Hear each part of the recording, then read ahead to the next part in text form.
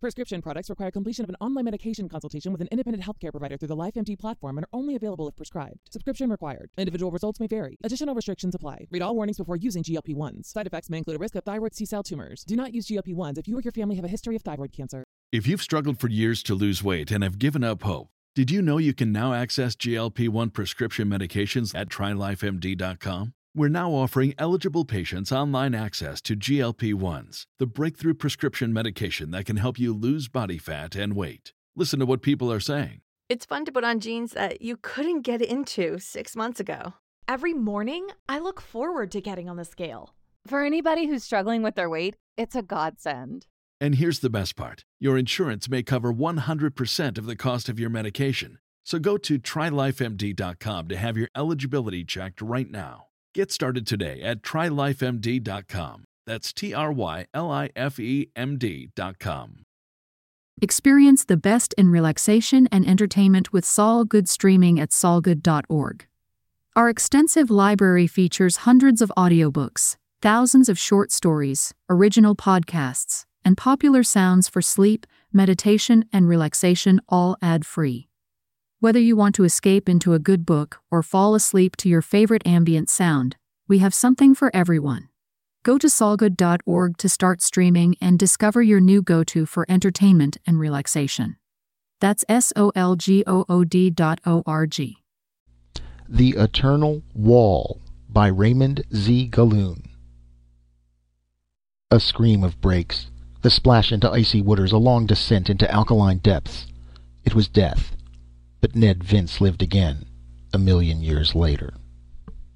"See you in half an hour, Betty," said Ned Vince over the party telephone. "We'll be out at the Silver Basket before 10:30. Ned Vince was eager for the company of the girl he loved. That was why he was in a hurry to get to the neighboring town of Hurley, where she lived. His old car rattled and roared as he swung it recklessly around Pit Bend. There was where death tapped him on the shoulder. Another car leaped suddenly into view, its lights glaring blindingly past a high, up-jutting mass of Jurassic rock at the turn of the road. Dazzled and befuddled by his own rash speed, Ned Vince had only swift young reflexes to rely on to avoid a fearful telescoping collision. He flicked his wheel smoothly to the right, but the County Highway Commission hadn't yet tarred the traffic-loosened gravel at the bend. Ned could scarcely have chosen a worse place to start sliding and spinning. His car hit the white-painted wooden rail sideways, crashed through, tumbled down a steep slope, struck a huge boulder, bounced up a little, and arced outward, falling as gracefully as a swan diver toward the inky waters of the pit 50 feet beneath. Ned Vince was still dimly conscious when that black, quiet pool geysered around him in a mighty splash. He had only a dazzling welt on his forehead and a gag of terror in his throat. Movement was slower now, as he began to sink, trapped inside his wrecked car. Nothing that he could imagine could mean doom more certainly than this. The pit was a tremendously deep pocket in the ground, spring-fed. The edges of that almost bottomless pool were caked with a rim of white, for the water, on which dead birds so often floated, was surcharged with alkali.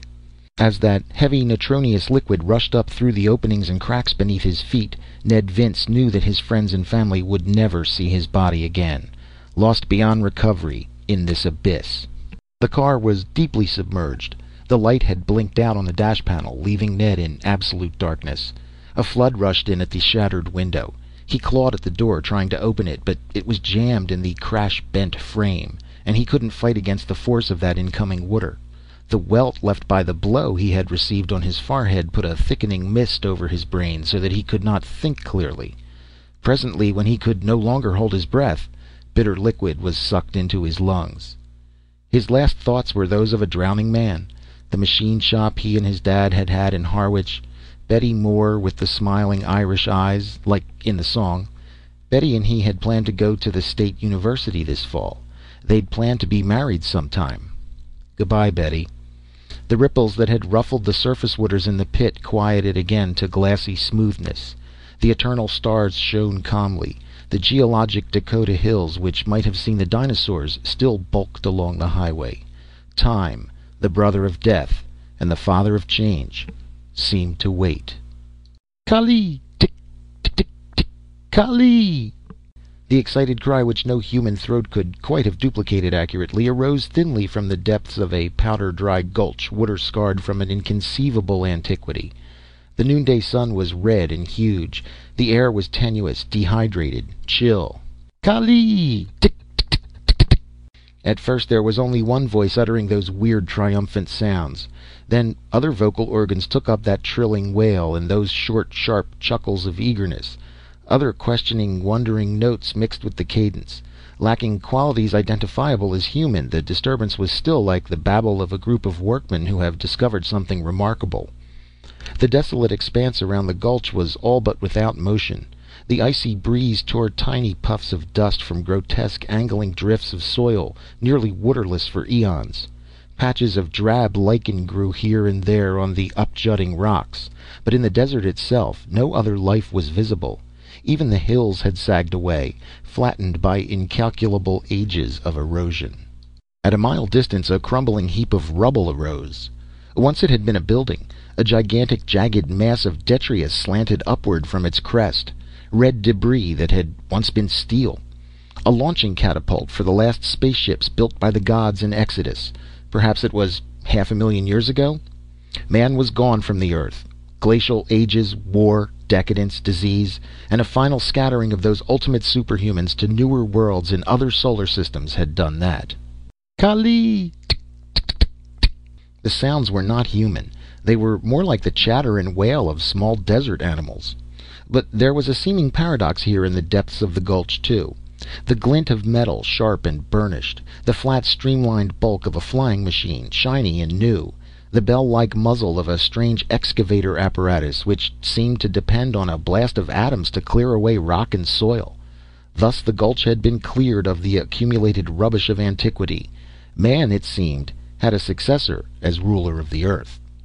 Loy Chuck had flown his geological expedition out from the far lowlands to the east, out from the city of Kar-Ra, and he was very happy now, flushed with a vast and unlooked-for success. He crouched there on his haunches at the dry bottom of the pit. The breeze rumpled his long brown fur. He wasn't very different in appearance from his ancestors, a foot tall perhaps, as he squatted there in that antique stance of his. His tail was short and furred, his undersides creamy. White whiskers spread around his inquisitive, pink-tipped snout. But his cranium bulged up and forward between shrewd, beady eyes, betraying the slow heritage of time, of survival of the fittest, of evolution. He could think and dream and invent, and the civilization of his kind was already far beyond that of the ancient 20th century. Loy Chuck and his fellow workers were gathered, tense and gleeful, around the things their digging had exposed to the daylight. There was a gob of junk, scarcely more than an irregular formation of flaky rust, but embedded in it was a huddled form, brown and hard as old wood. The dry mud that had encased it like an airtight coffin had by now been chipped away by the tiny investigators, but soiled clothing still hung to it, after perhaps 1,000,000 years.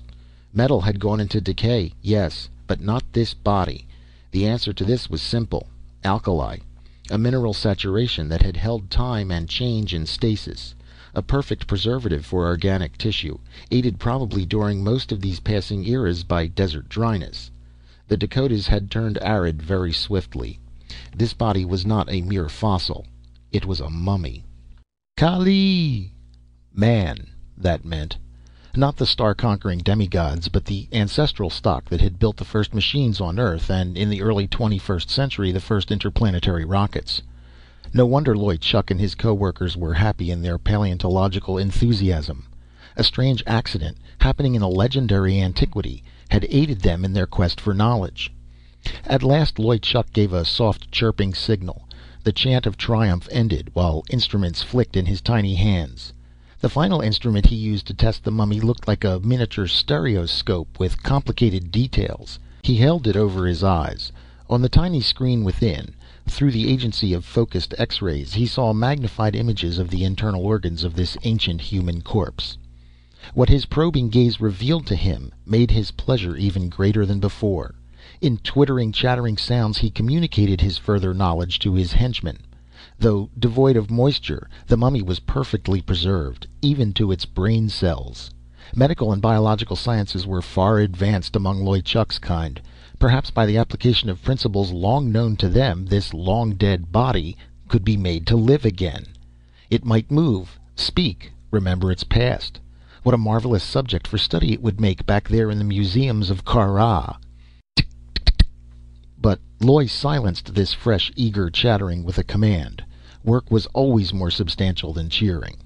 With infinite care, small, sharp hand tools were used. Now the mummy of Ned Vince was disengaged from the worthless rust of his primitive automobile. With infinite care it was crated in a metal case and hauled into the flying machine. Flashing flame, the latter arose, bearing the entire 100 members of the expedition. The craft shot eastward at bullet-like speed. The spreading continental plateau of North America seemed to crawl backward beneath. A tremendous sand desert marked with low, washed-down mountains and the vague, angular, geometric mounds of human cities that were gone forever. Beyond the eastern rim of the continent, the plain dipped downward steeply. The white of dried salt was on the hills, but there was a little green growth here, too. The dead sea bottom of the vanished Atlantic was not as dead as the highlands. Far out in a deep valley, Kar-Ra, the city of the rodents, came into view. A crystalline maze of low bubble-like structures glinting in the red sunshine. But this was only its surface aspect. Loy Chuck's people had built their homes mostly underground since the beginning of their foggy evolution. Besides, in this latter day, the nights were very cold. The shelter of subterranean passages and rooms was welcome. The mummy was taken to Loy Chuck's laboratory, a short distance below the surface. Here at once the scientist began his work. The body of the ancient man was put in a large vat. Fluids submerged it, slowly soaking from that hardened flesh the alkali that had preserved it for so long. The fluid was changed often, until woody muscles and other tissues became pliable once more. Then the more delicate process began. Still submerged in liquid, the corpse was submitted to a flow of restorative energy passing between complicated electrodes. The cells of antique flesh and brain gradually took on a chemical composition nearer to that of the life that they had once known. At last the final liquid was drained away, and the mummy lay there, a mummy no more, but a pale, silent figure in its tatters of clothing. Loy Chuck put an odd metal fabric helmet on its head, and a second, much smaller helmet on his own. Connected with this arrangement was a black box of many uses. For hours he worked with his apparatus, studying and guiding the recording instruments. The time passed swiftly. At last, eager and ready for whatever might happen now, Loy Chuck pushed another switch. With a cold, rosy flare, energy blazed around that moveless form. For Ned Vince, timeless eternity ended like a gradual fading mist. When he could see clearly again, he experienced that inevitable shock of vast change around him. Though it had been dehydrated, his brain had been kept perfectly intact through the ages, and now it was restored. So his memories were as vivid as yesterday. Yet through that crystalline vat in which he lay, he could see a broad, low room in which he could barely have stood erect. He saw instruments and equipment whose weird shapes suggested alienness and knowledge beyond the era he had known. The walls were lavender and phosphorescent. Fossil bone fragments were mounted in shallow cases. Dinosaur bones, some of them seemed, from their size. But there was a complete skeleton of a dog, too, and the skeleton of a man, and a second man skeleton that was not quite human. Its neck vertebrae were very thick and solid, its shoulders were wide, and its skull was gigantic. All this weirdness had a violent effect on Ned Vince, a sudden nostalgic panic. Something was fearfully wrong. The nervous terror of the unknown was on him. Feeble and dizzy after his weird resurrection, which he could not understand, remembering as he did that moment of sinking to certain death in the pool at Pit Bend, he caught the edge of the transparent vat and pulled himself to a sitting posture. There was a muffled murmur around him, as of some vast unearthly metropolis. "Take it easy, Ned Vince." The words themselves and the way they were assembled were old, familiar friends, but the tone was wrong. It was high, shrill, parrot-like, and mechanical. Ned's gaze searched for the source of the voice, located the black box just outside of his crystal vat. From that box the voice seemed to have originated. Before it crouched a small brownish animal with a bulging head. The animal's tiny fingered paws, hands they were really, were touching rows of keys. To Ned Vince it was all utterly insane and incomprehensible. A rodent looking like a prairie dog, a little, but plainly possessing a high order of intelligence, and a voice whose soothingly familiar words were more repugnant somehow, simply because they could never belong in a place as eerie as this. Ned Vince did not know how Loy Chuck had probed his brain with the aid of a pair of helmets and the black box apparatus. He did not know that in the latter his language, taken from his own revitalized mind, was recorded, and that Loy Chuck had only to press certain buttons to make the instrument express his thoughts in common, long-dead English. Loy, whose vocal organs were not human, would have had great difficulty speaking English words anyway. Ned's dark hair was wildly awry. His gaunt young face held befuddled terror. He gasped in the thin atmosphere. "I've gone nuts," he pronounced with a curious calm. "Stark, starin' nuts." Loy's box, with its recorded English words and its sonic detectors, could translate for its master too. As the man spoke, Loy read the illuminated symbols in his own language, flashed on a frosted crystal plate before him. Thus he knew what Ned Vince was saying. Loy Chuck pressed more keys, and the box reproduced his answer.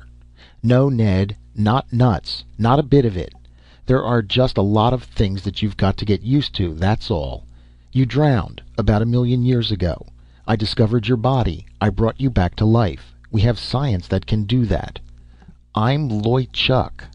It took only a moment for the box to tell the full story in clear, bold, friendly terms. Thus Loy sought with calm human logic to make his charge feel at home. Probably, though, he was a fool to suppose that he could succeed thus. Vince started to mutter, struggling desperately to reason it out. "A prairie dog," he said, "speaking to me 1,000,000 years. Evolution. The scientists say that people grew up from fishes in the sea. Prairie dogs are smart, so maybe super prairie dogs could come from them. A lot easier than men from fish." It was all sound logic. Even Ned Vince knew that. Still, his mind, tuned to ordinary simple things, couldn't quite realize all the vast things that had happened to himself and to the world. The scope of it all was too staggeringly big. 1,000,000 years? God!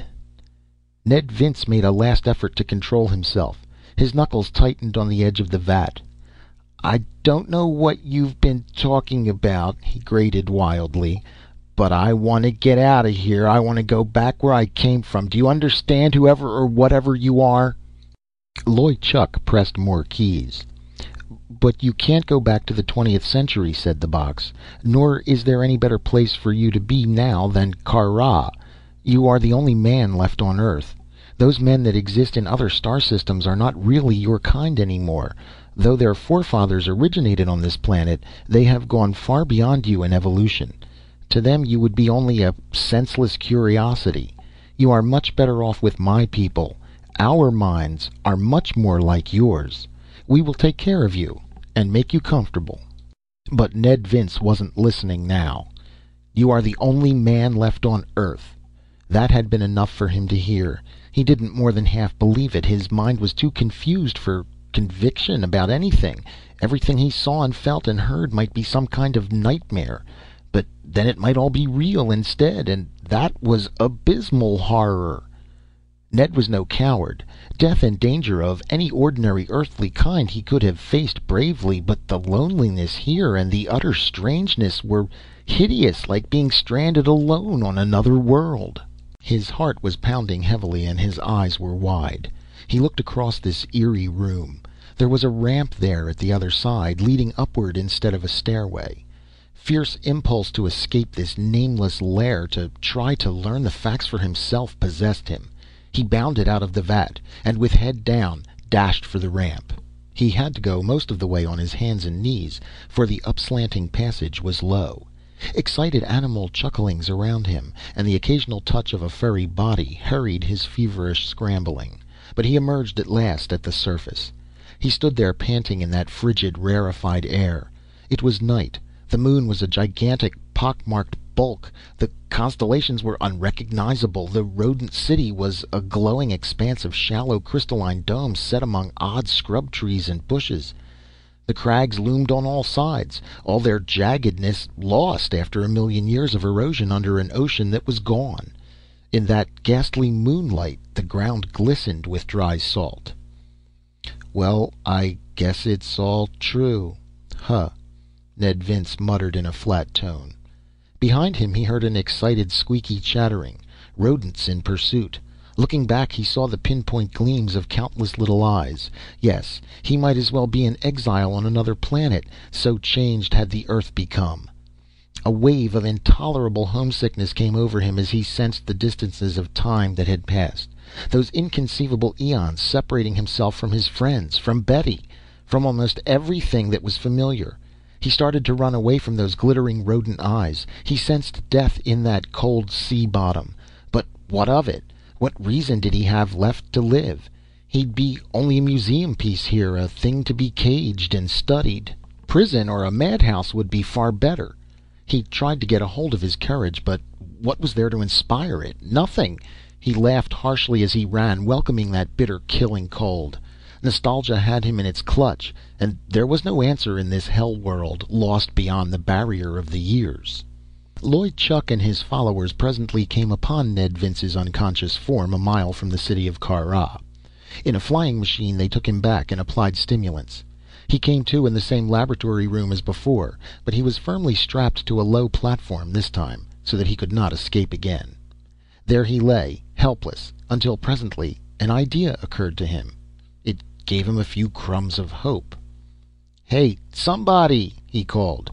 "You'd better get some rest, Ned Vince," came the answer from the black box. It was Loy Chuck speaking again. "But listen," Ned protested. "You know a lot more than we did in the 20th century, and, well, there's that thing called time travel that I used to read about. Maybe you know how to make it work. Maybe you could send me back to my own time after all." Little Loy Chuck was in a black, discouraged mood himself. He could understand the utter sick dejection of this giant from the past, lost from his own kind, probably insanity looming. In far less extreme circumstances than this, death from homesickness had come. Loy Chuck was a scientist, in common with all real scientists, regardless of the species from which they spring. He loved the subjects of his researches. He wanted this ancient man to live and to be happy, or this creature would be of scant value for study. So Loy considered carefully what Ned Vince had suggested. Time travel, almost a legend, an assault upon an intangible wall that had baffled far keener wits than Loy's. But he was bent now on the well-being of this anachronism. He had so miraculously resurrected this human, this Kali.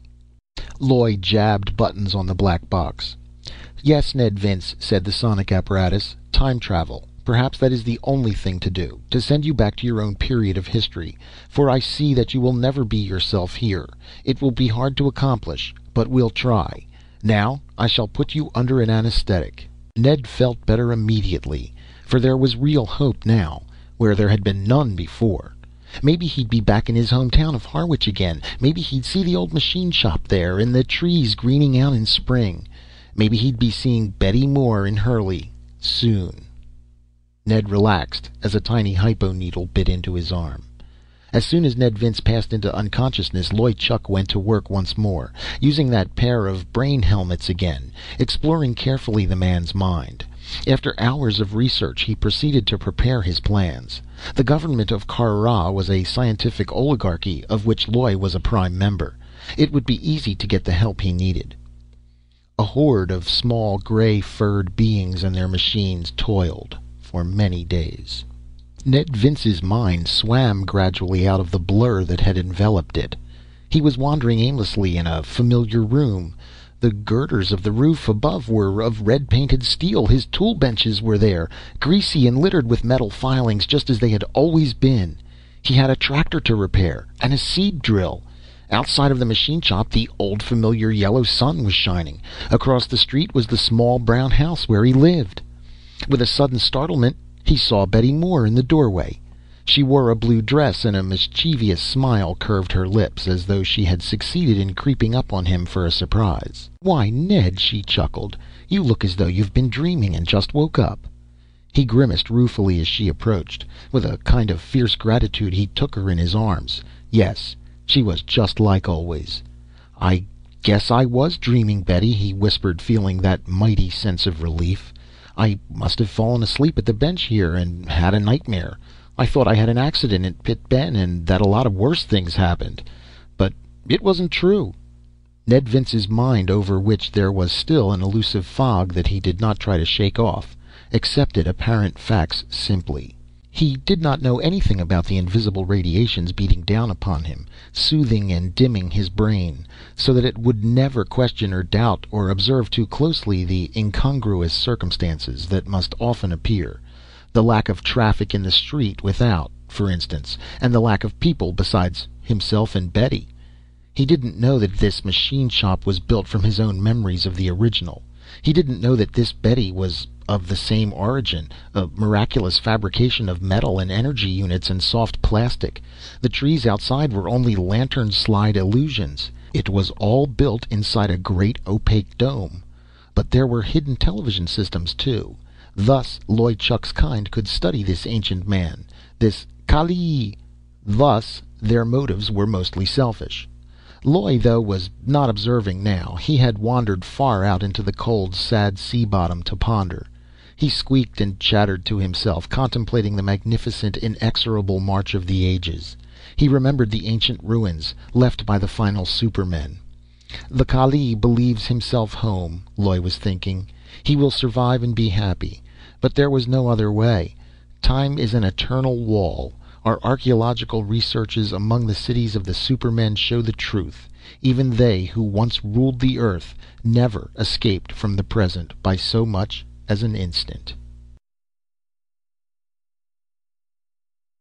End of The Eternal Wall by Raymond Z. Galoon. Create a peaceful home with SolGoodSounds.com. Just $10 a month offers a sanctuary of ad-free sounds ideal for family relaxation and children's bedtime. Reclaim tranquility. Visit SolGoodSounds.com to start your journey to a calmer household.